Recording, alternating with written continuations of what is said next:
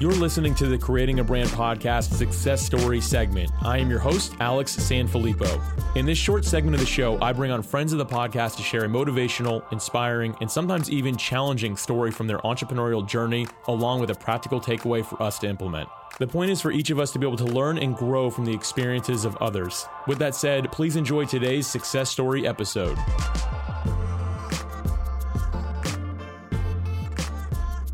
My name is Jason Voyevich, and I'm the author of Marketer in Chief: How Each President Sold the American Idea.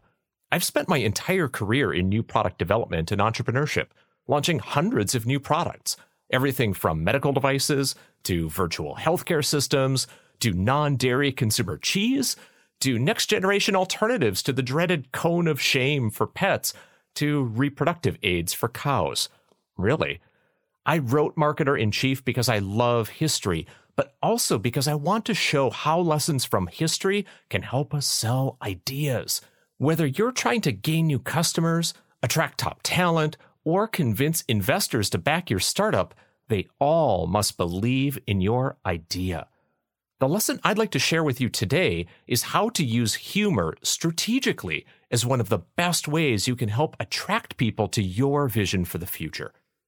And you know who's going to help teach us? None other than Abraham Lincoln. Many of us in the United States learn about his famous 4-score speech in grade school, but what most people don't know about what made Lincoln so successful was his sense of humor. He used his sense of humor to relate to people during one of the most difficult periods in American history.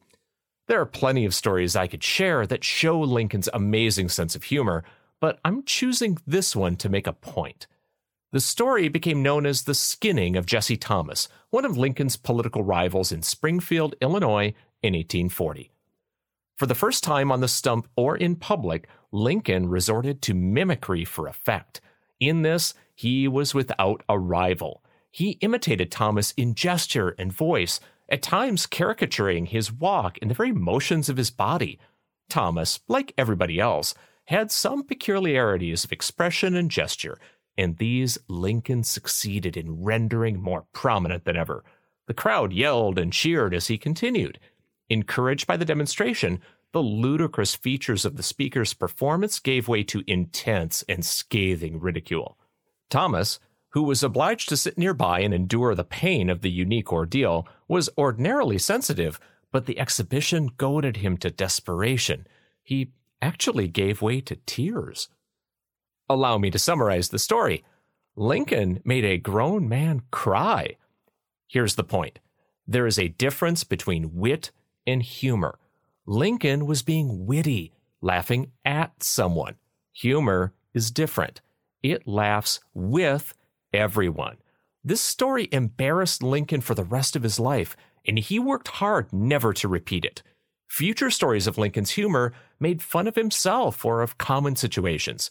He learned how to be funny. He worked at it. You can too.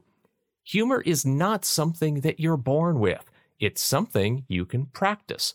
And why would you do that? A Robert Half International survey found that 91% of executives believe a sense of humor is important for career advancement, while 84% feel that people with a good sense of humor do a better job.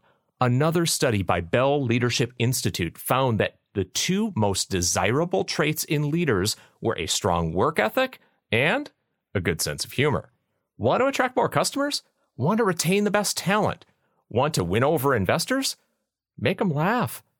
Here are the 3 key takeaways. Number 1, be funny, don't be witty. Know the difference. 2, if you want to get started, laugh at yourself first before you try to laugh at anyone else. And number 3, humor is a learned skill. If you want to see it done in real time, observe live stand-up comedians at work. Don't watch the videos. Go see them live.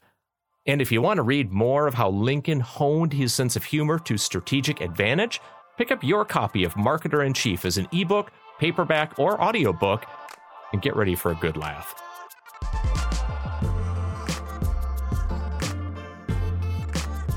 Thank you for listening to the success story segment of the Creating a Brand podcast. I hope that you enjoyed this short episode. If you're interested in being featured as a guest, please visit creatingabrand.com/be-a-guest. Thank you as always for listening, and I'm looking forward to bringing you a full-length episode of the podcast next Tuesday.